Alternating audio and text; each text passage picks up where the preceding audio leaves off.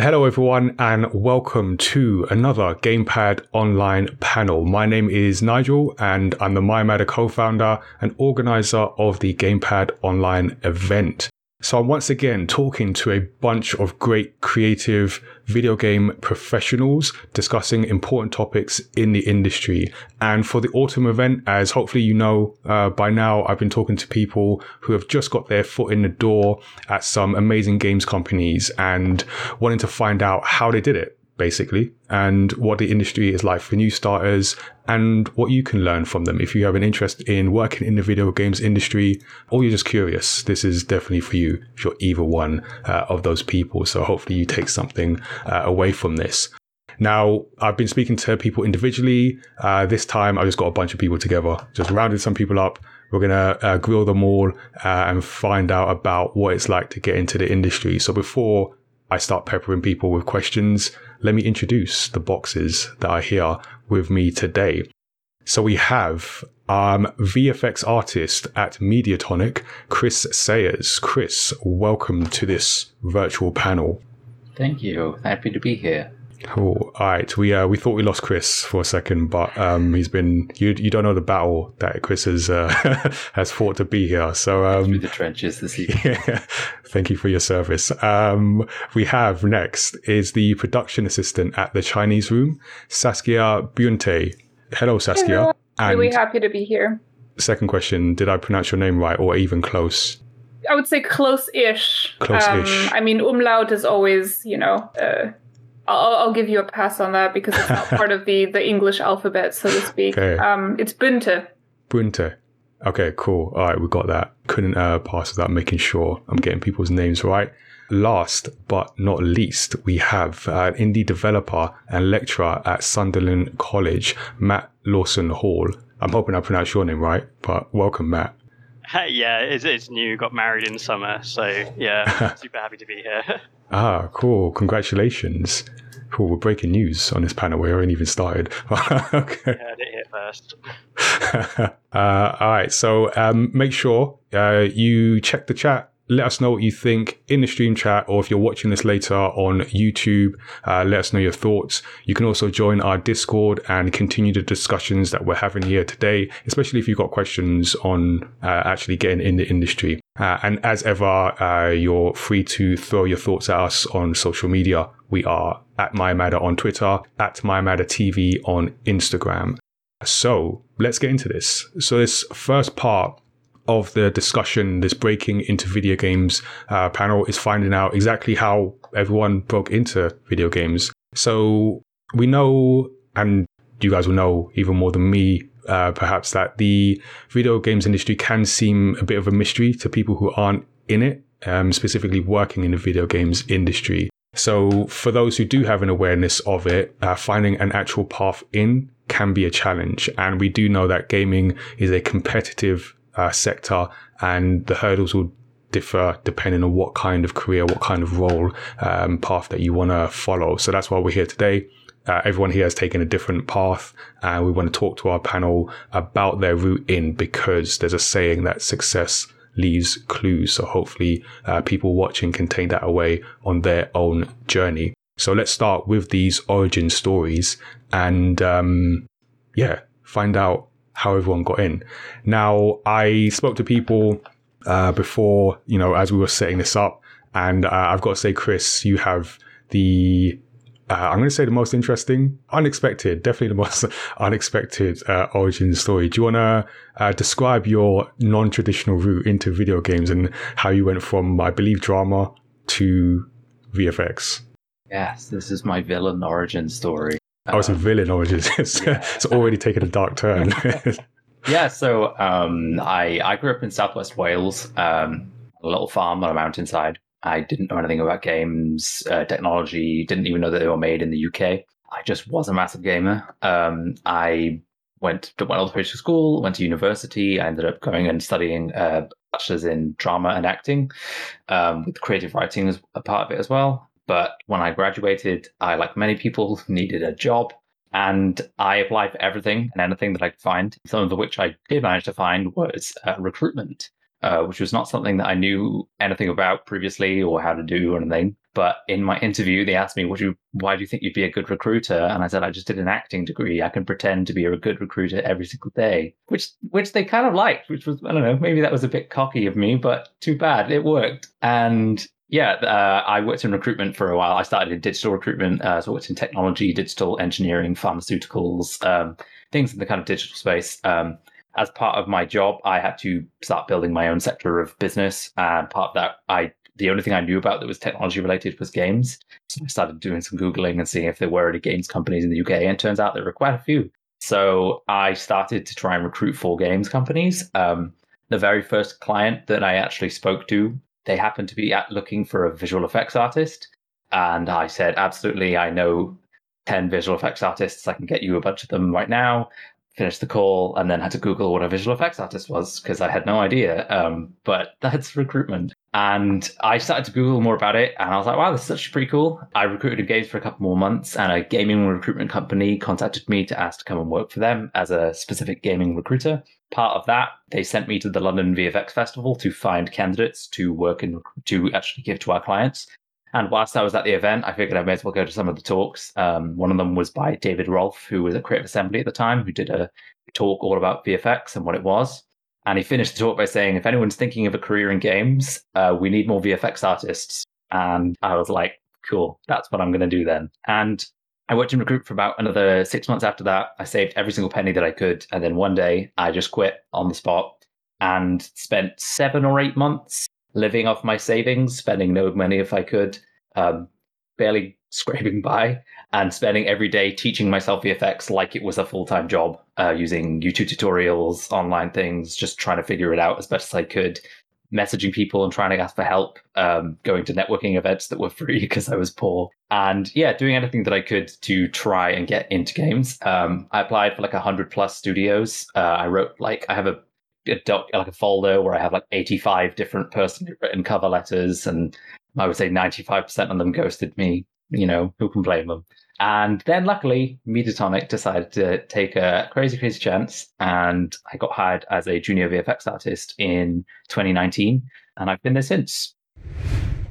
I guess I can probably start at university because that was kind of the pivotal time in my life, because before university, I was a gamer. Obviously, I played games, but I never seriously considered working in games because, you know, nobody told me that, like, realistically it was a career. You know, like when you're in high school and you're thinking of applying to uni, everyone's like, oh, you're going to be a lawyer, you know, you're going to be a banker, whatever. Literally, no one was ever like, hey, have you thought about working in games? So in my mind, it was just like, wasn't even a concept. Like, you know, it just like, it didn't even exist in my head. And then I moved to London to study at the London School of Economics and Political Science, where I studied social anthropology, which is something I am very passionate about myself. And then, interestingly, I joined the Gaming Society while I was there. And LSE as a university has like zero to do with games. Like, we just do law, finance, anthropology, economics, politics. Like, we just do social sciences, basically. So, like, we have nothing to do with games, but then interestingly, it was at LSE that I discovered that I could actually work in games. And I was like, oh, okay, this is what I want to do, actually, which is quite ironic in a way. And through my work in the LSE Gaming Society, I met Kish Urani, who is the chair of Bayman Games, which is an organization that I've been volunteering for the past few years as the events manager. And when I look back on this journey, like, I feel like a lot of it really is like serendipity. I can really see how, like, meeting specific people, doing things kind of put me on this path. And I didn't even realize it at that time. But when I look back now, obviously, like, it all kind of makes sense. So through my work with Bayman Games, you know, which I've been doing basically since I graduated, we did an event with Sumo Digital, an online event, which was really awesome. And, you know, we also did a panel similar to this, chatting to lots of people about their experiences working in games. And then a few weeks after that event, one of the panelists was like, oh, our sister studio, the Chinese Room, just launched this brand new internship program, you know, which is really awesome. And they're looking for people who want to work in games, who kind of don't come from a games background. And I was like, well, that's me, you know, that's literally me. You're looking for someone like myself. And it was crazy because, up until that point, applying for jobs in games was very difficult because even for entry-level roles, they expected you to have a lot of experience, which just isn't the case for a lot of people, right? Especially if you're like, fresh out of uni, something like that. So when I saw this, I was like, okay, I need to seriously, put effort into this application. And then, I was able to chat to the panelist and she introduced me to someone at the Chinese room whom I could ask a few questions and stuff.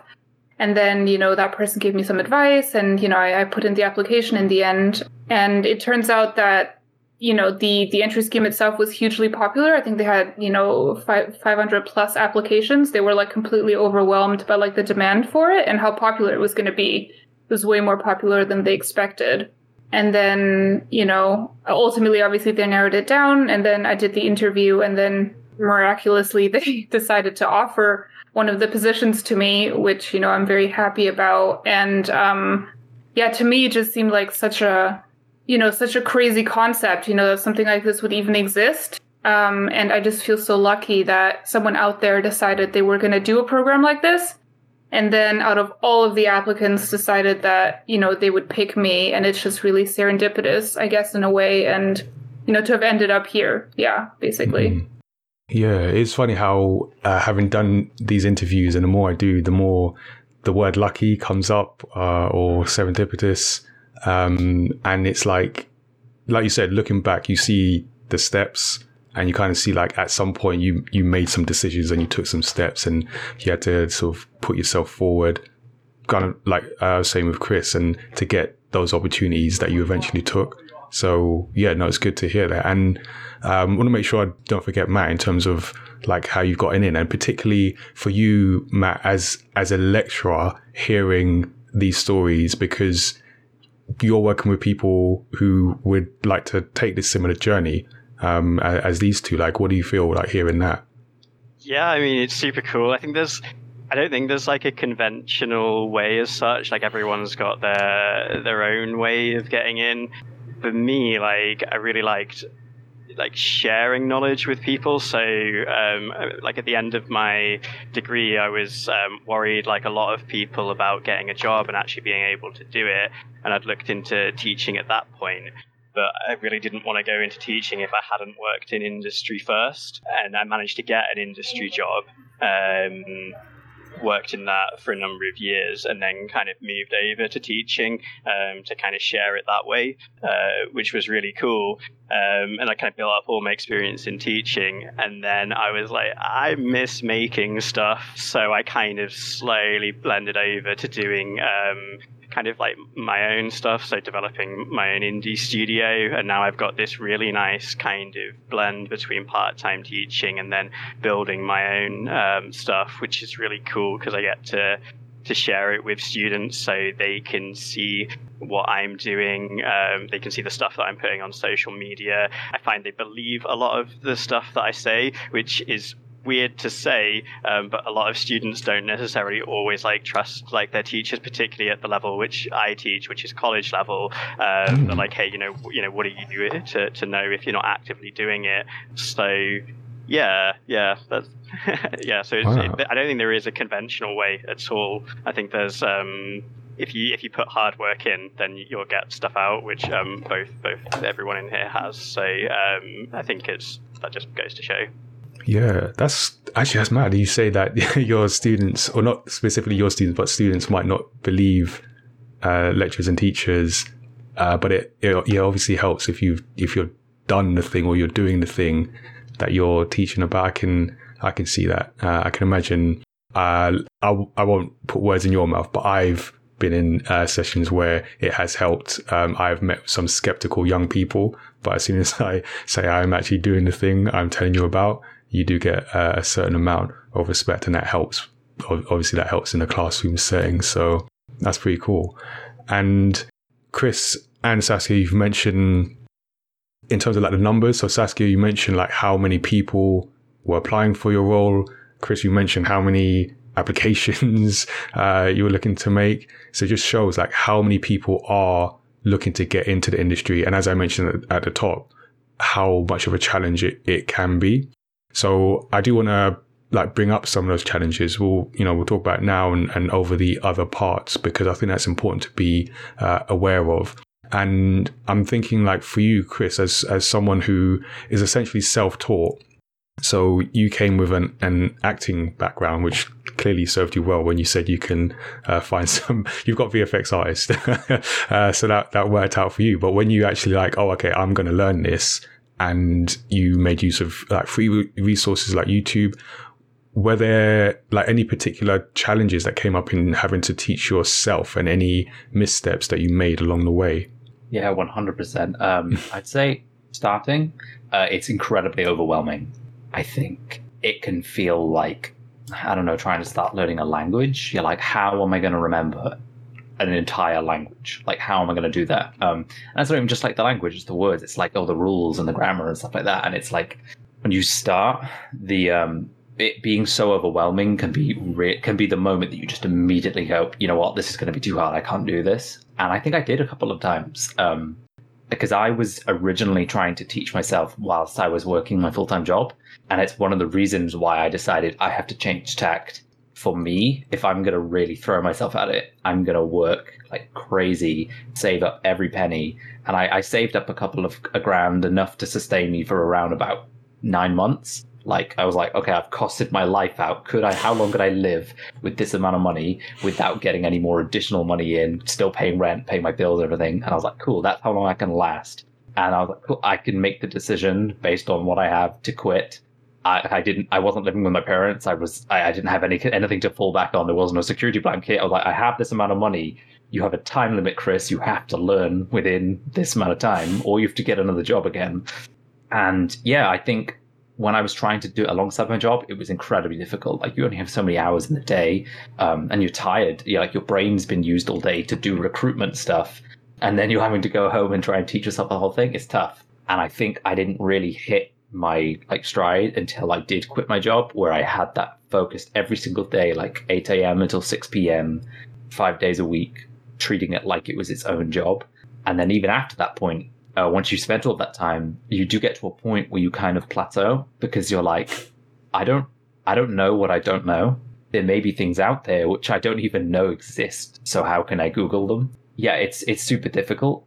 The way that I got around doing that, which is kind of like the second part of maybe why I was successful, was when you get to those points where you realize, like, I don't know what I don't know, or, I'm really struggling, is having to be like, cool, I need someone's help. I need to find someone that can help me. The nice thing about games is that people are very, very friendly. I mean, I can't think of a single example of when I've reached out to someone and asked them a question and it not been like a pleasant experience. Like, even if they're like, hey, sorry, no, I can't help you. You're like, cool, that's fine, next person. But reaching out and finding communities of people that I could like post my work to and be like, hi, how can I make my work not bad? And that was so invaluable. And I think that's the kind of things that you have to be aware of, is that you have to be incredibly disciplined at the beginning, but then that can only get you so far. And there is a point where you're going to have to kind of broaden your approach. And change things up. And in my case, it was, okay, I need someone to help me, even if it's just like a passing comment here and there. But yeah, saying I was in the same route. Saying this, though, it gave me impeccable experience for the pandemic, because I spent every single day in my bedroom, like 7 months straight, talking to no one and just at my computer learning VFX. You're ready for this. Came around, I was ready. Did you even notice? I was like, nothing's changed.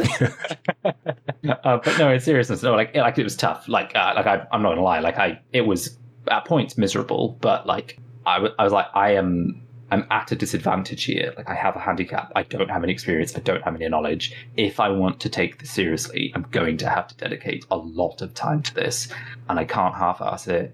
And it might be a bit painful sometimes, and just frustrating, because you're like, I feel stupid because I don't have a teacher. But like, if you want it, and you're like you were saying, Matt, like, it's the hard work element of it. I really feel strongly is that you don't necessarily need any particular resource. You just have to keep going.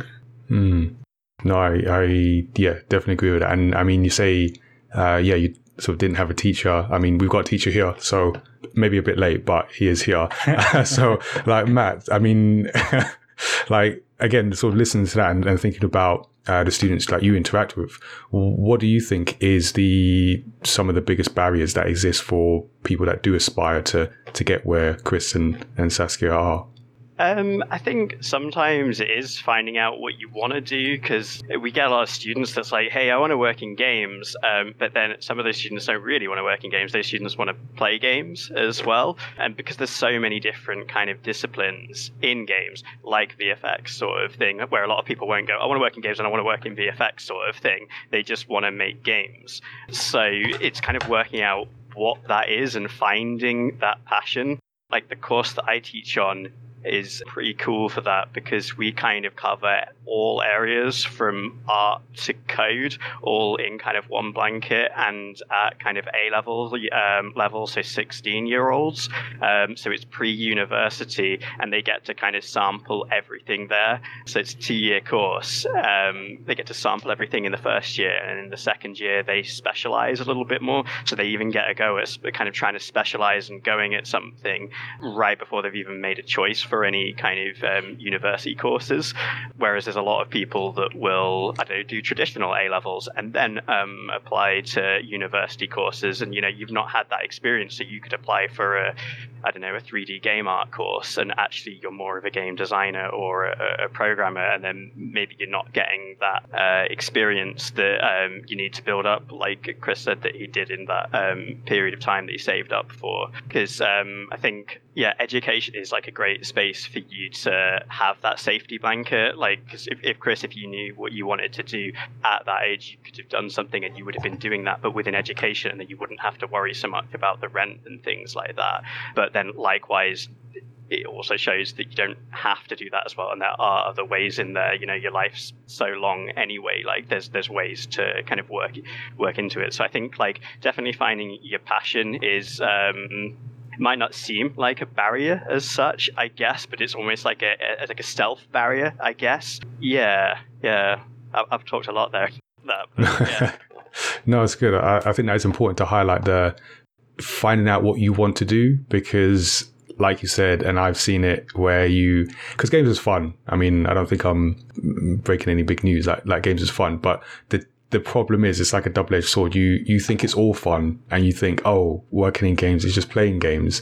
And I'm gonna take a guess that you guys don't all play games every day in your job. So there's work to it. And I think particularly for young people who might be caught up in that, just playing games, it's cool, it's fun, is breaking that, for lack of a better term, instead of figuring out or letting them figure out that there's more to it. And then for those that go beyond that, like, actually, I still do want to work in this.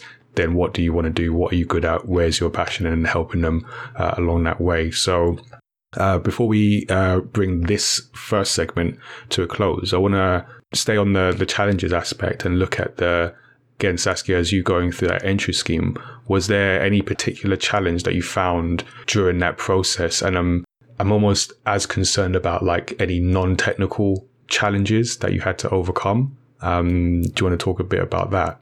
Yeah, I'd love to. If I may, I also just want to add a small point to what we were talking about before related to education. Yep.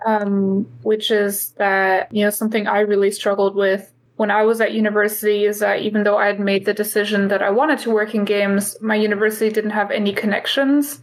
Like, they didn't have any games courses. They didn't have connections with the industry, no placement programs, no nothing.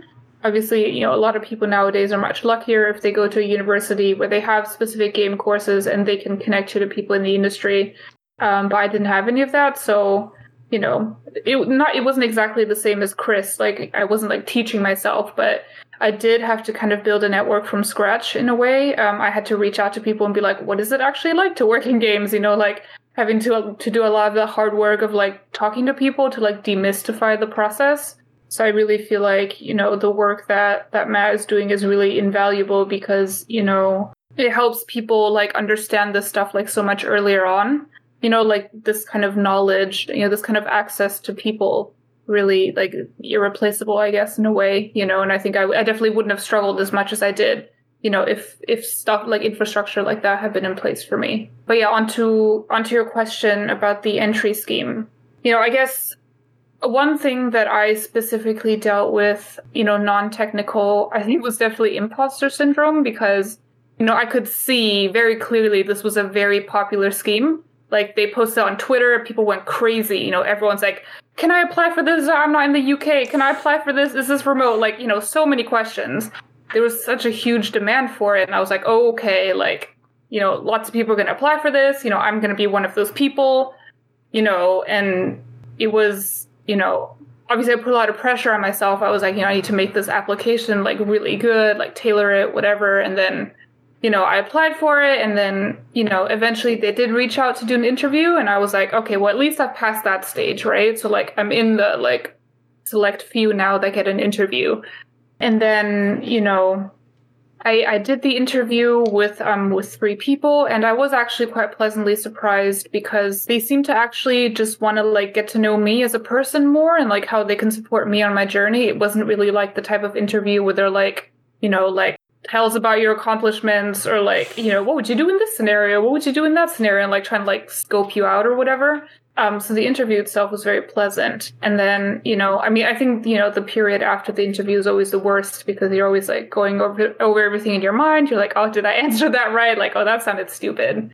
And I honestly, I don't know. I mean, I didn't think I was going to get it because there was just so many people. And I was like, I didn't really know what to think. I didn't want to get my hopes up. And, it just, you reach a point where you're just like, whatever happens, happens, like, I'm just going to not try and think about it too much. And then when I actually got it, I was like, really amazed, obviously. But then, even until before I started, I was still struggling a lot. I was like, did they make a mistake? Like, why did they pick me out of all these people? And like, until you start, it just like doesn't even feel real, You're like, oh, they could still like, still take it back, It's like, you'll get that email like, oh, wait, no, we make it, there was another Saskia, like, we exactly. went to the wrong one.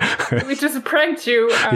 So, but then, I actually started and then it became real. And then I was like, oh, okay, like I am actually doing this. And then things started to settle down a bit more, I mean, imposter syndrome doesn't, ever like, magically like disappear or whatever. But then once I actually started doing stuff, meeting people, things started to improve a lot for me, I think. Then I wasn't worried so much about like, oh my God, am I going to do a good job? Like, am I going to live up to people's expectations of me or whatever? And then it was more like, okay, now it's time to learn. Now it's time to talk to people and like absorb stuff. And, now I've gotten to a point where I'm like comfortable and I'm like doing stuff, taking on more responsibility and, but it takes time obviously to get to that stage. And there's just like a lot of emotional turmoil, like beforehand and in between and stuff. And yeah, it's just like, it's hard out there, it's hard out there to like find a job and, advocate for yourself. And, the struggle is so real. So,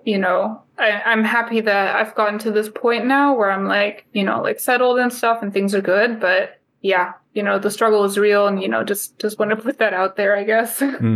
No, it's important because, like I said, there are challenges, and I think that as best you can be aware of them, it helps you face them. Because that imposter syndrome thing is, I've got no advice for that because I go through that as well. But I think the only thing I'd say for people who are like looking to get in and feeling that is like, you're not the only one, and it always surprises me when hear from different people. It's like, oh, you feel like that as well. Wait, does everyone feel like that? So it is that kind of shared experience almost. So it's also not a reason to not push yourself through it as best as you can because you're here. You got the job and still managed to get to that point. So we've learned a bit more about each of our panelists. Join us in the next part. In part 2 of this panel, you will be able to hear a bit more about what each person actually does now they are in the door.